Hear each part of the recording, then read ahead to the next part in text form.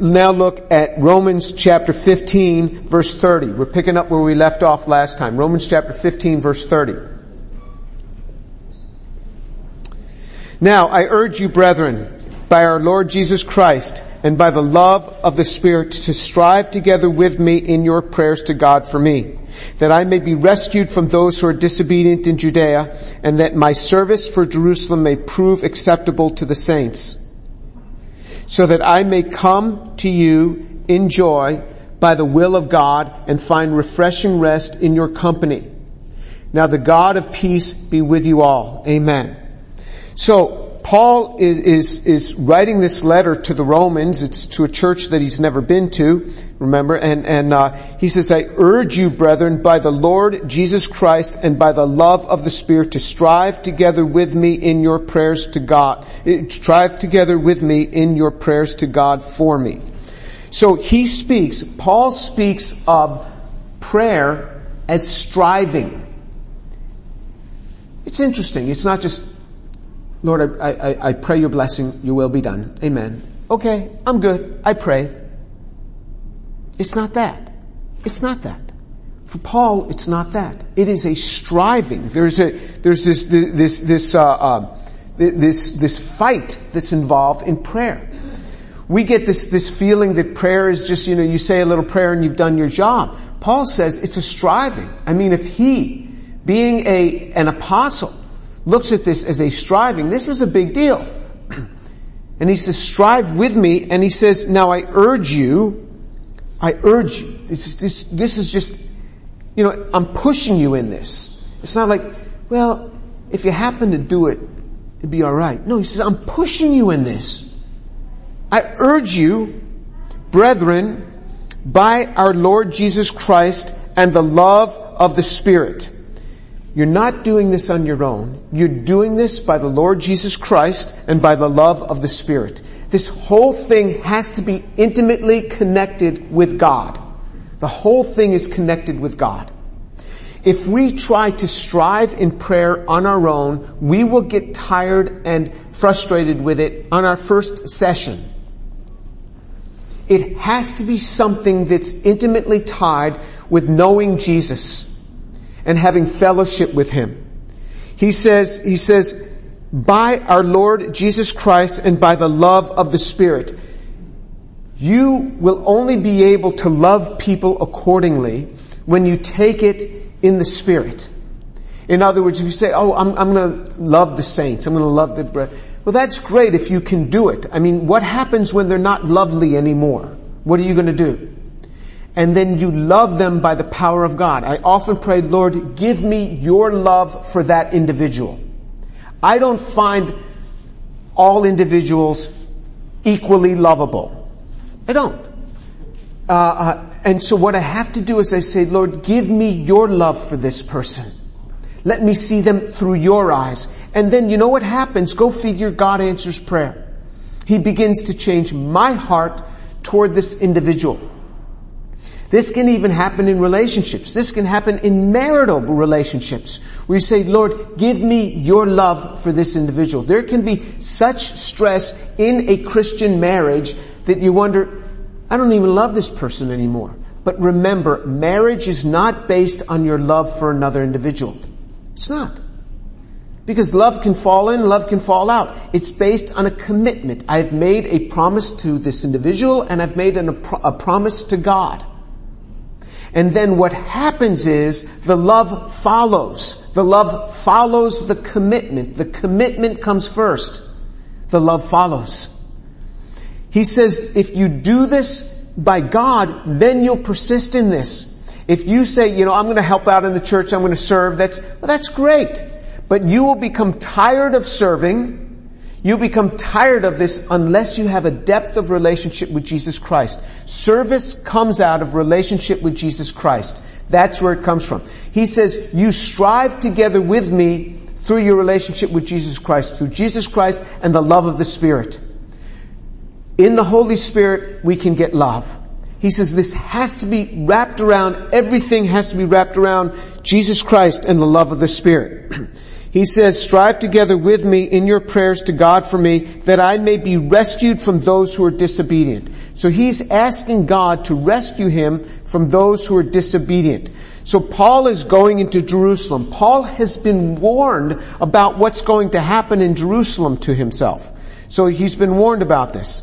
And so if you look in Acts chapter 20 verse 22, Acts chapter 20 verse 22, it says, and now behold, bound by the Spirit, this is Paul speaking, I am on my way to Jerusalem, not knowing what will happen to me there, except that the Holy Spirit solemnly testifies to me in every city, saying that bonds and afflictions await me.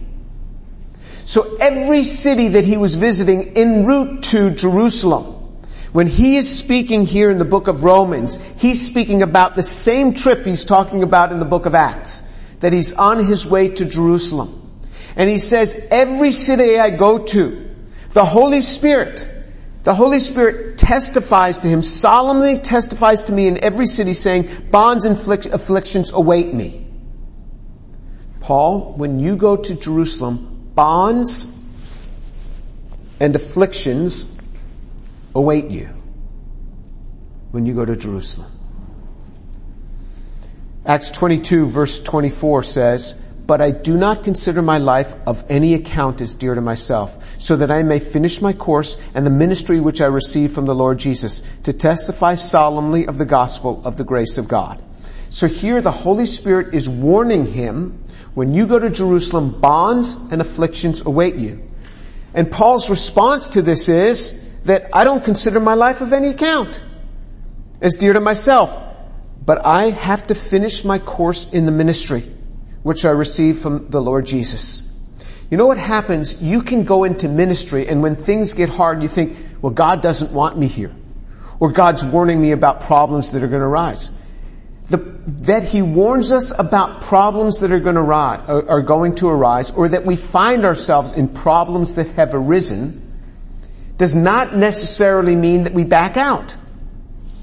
In verse 36 of Acts chapter 20, same chapter, Acts chapter 20, now jumping down to verse 36. When he had said these things, he knelt down and prayed with them all, and they began to weep aloud and embraced Paul and repeatedly kissed him, grieving especially over the word which he had spoken, that they would not see his face again. And they were accompanying him to the ship. I mean, these people realized it. Paul said, you're probably not going to see me again. Paul realized something was going to happen to him in Jerusalem. He had no details of what it was other than bonds and afflictions await him. So he was warned by the Holy Spirit. He was also warned prophetically. In Acts 21 verse 8, Acts 21 verse 8 it says, on the next day we left and we came to Caesarea, and entering the house of Philip the evangelist, who was one of the 7, we stayed with him. Now this man had 4 virgin daughters who were prophetesses. So he says, so as you're going down and you're coming toward Jerusalem, you're going to stop first in Caesarea, which is along the coast. It's along the Mediterranean coast. I've been there. And you can go to Caesarea to this day. And he goes to Caesarea, and it was a thriving city at that time. And Philip the evangelist was there. You may remember Philip from earlier on in the book of Acts. He was the one God picked him up and just dropped him down, and he witnessed to an Ethiopian eunuch. The Ethiopian eunuch got saved. He got baptized. And then he picked up Philip and he dropped him back in some other city. It says, it's an interesting verse. In verse 9, now this man had 4 virgin daughters who were prophetesses. So they were prophets or prophetesses, and they were 4 virgin daughters. That's an interesting thing, that he points out that they were virgin daughters. Did you know that the scriptures always speak highly of virginity? Our culture doesn't, but the scriptures do. God always speaks highly of virginity. And we know from psychological research that people who spare themselves in their relationships for a future relationship in marriage have much healthier sexual relationships than those people who do not. And when you see women talking about how many guys they sleep around with and everything, and you think, oh, they must be terribly happy. We know from years of psychological research that that is a lie. They are much less happy. That fulfillment comes through a relationship where there's a relationship with an individual that relationship is specified for that individual only, and it's for a lifetime. And much deeper, better relationships come through that. Sexual relationships come through that. The Bible speaks highly of virginity, always has. That's what God says. That is God's way. It is different than the world's way. Acts 21, verse 10. And as we were staying there for some days, a prophet named Agabus came down from Judea, and coming to us, he took Paul's belt and he bound his own feet and hands and said, "This is what the Holy Spirit says. In this way the Jews at Jerusalem will bind the man who owns this belt and deliver him into the hands of the Gentiles." So now we get a little clearer word than what we got in the last chapter. In Acts chapter 21, it tells us that not only are you going to be bound when you go to Jerusalem, but it says that the Jews are going to be the ones that are responsible for the binding, and they're going to be then it's going to result in his turning over to the Gentiles. So he gives a little more detail. So prophetically, the word comes to him through this, and this word was fulfilled. So what was Paul's response to this prophetic word? Did he go, "Oh, I better not go to Jerusalem"? No, he says in verse 12 of Acts 21, "When we had heard this, we as well as the local residents began begging him not to go to Jerusalem. Then Paul answered, 'What are you doing, weeping and breaking my heart? For I'm ready not only to be bound, but even to die at Jerusalem for the name of the Lord Jesus.' And since he would not be persuaded, we fell silent, and remarking, 'The will of the Lord be done.'"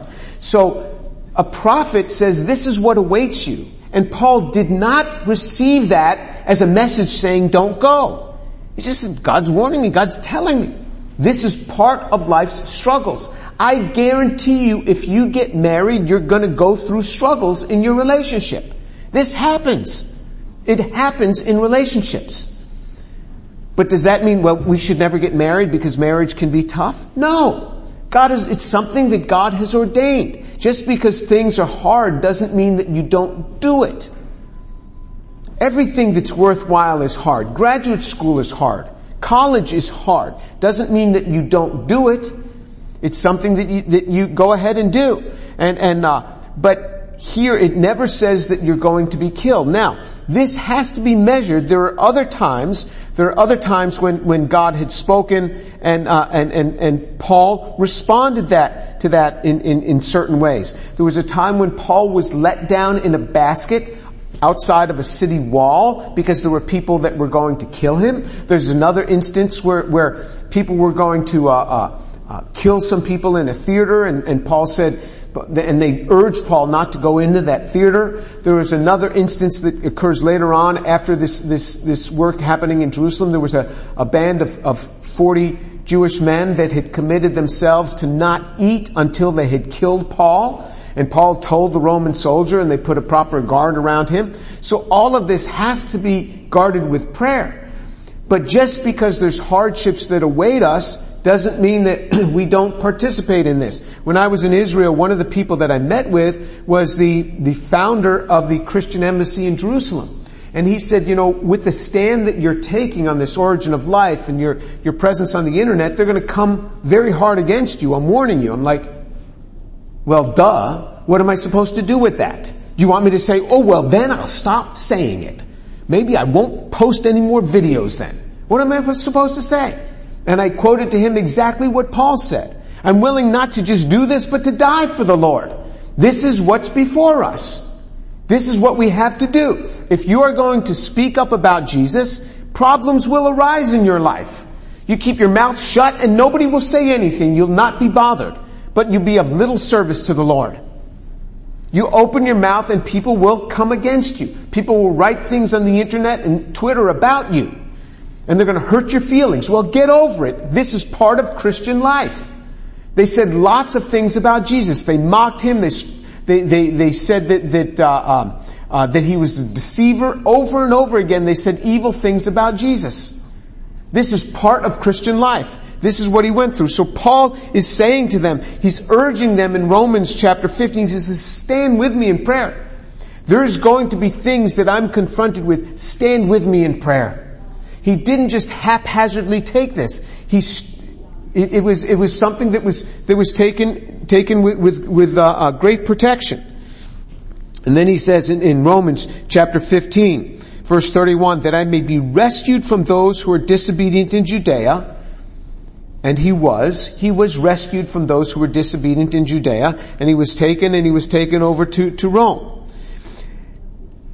And that my service for Jerusalem may prove acceptable to the saints. So he is asking them in verse 30 to strive with me together in prayer, to protect me from those who seek my destruction, and that my service for Jerusalem may prove acceptable to the saints. He wanted so badly for this gift that he had talked about earlier on in this chapter, that he was about to bring to Jerusalem, to be received by the Jews in Jerusalem. Why wouldn't they gladly receive it? Well, because there were a lot of rumors about Paul, as you can read about in the book of Acts. When he does eventually go to Jerusalem, there were rumors about Paul that were not nice at all, that were even going around to the churches in Jerusalem, to the church in Jerusalem. Rumors about Paul that were not true. He says, pray that I'm received by the saints, by the believers who are there, that they receive this gift, and that my service to them would be received. One of the things that I spoke about with Mr. Netanyahu is I said, I just want to be a blessing to Israel. I want to be a blessing.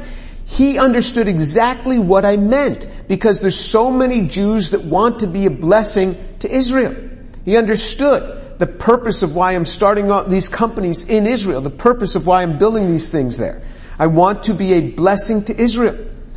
This is, you see this heart's desire right there in believers, in believing Jews that believe in Jesus as the Messiah. They want to bless their homeland. Paul is doing all of this to be a blessing to their homeland. He said, pray for me that they would receive this blessing from me.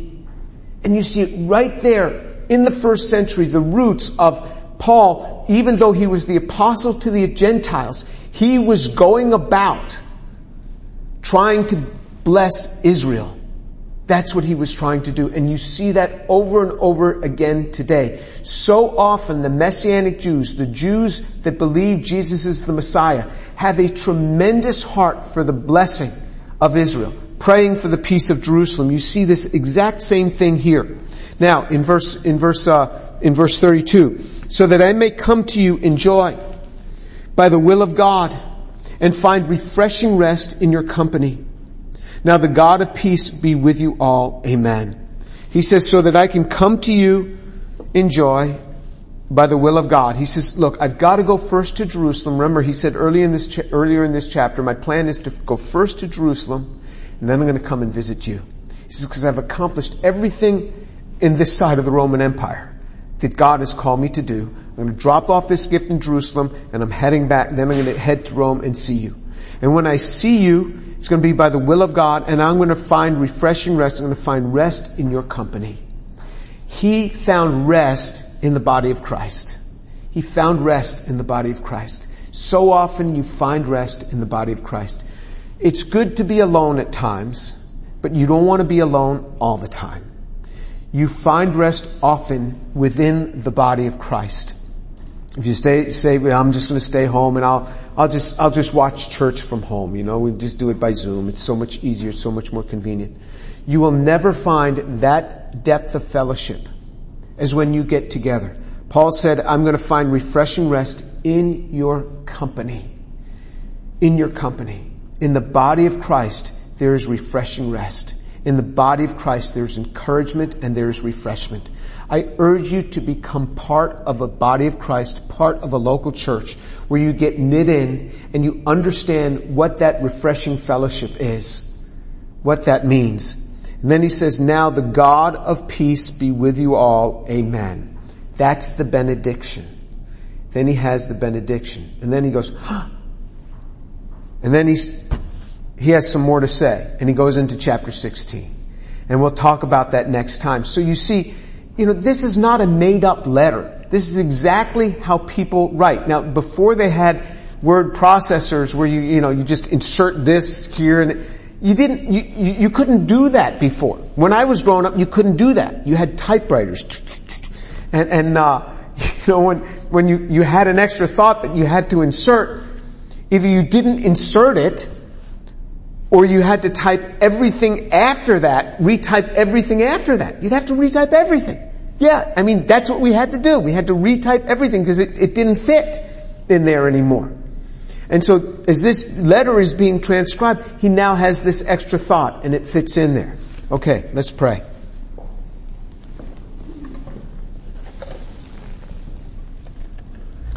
Lord, I thank you so much for your word.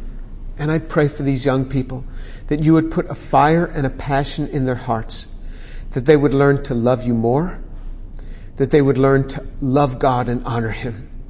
Father, I pray for the unbelievers who are here that you would touch their hearts this day, that this day people would be saved so that they could come into the body of Christ and be refreshed, that Jesus Christ would be glorified.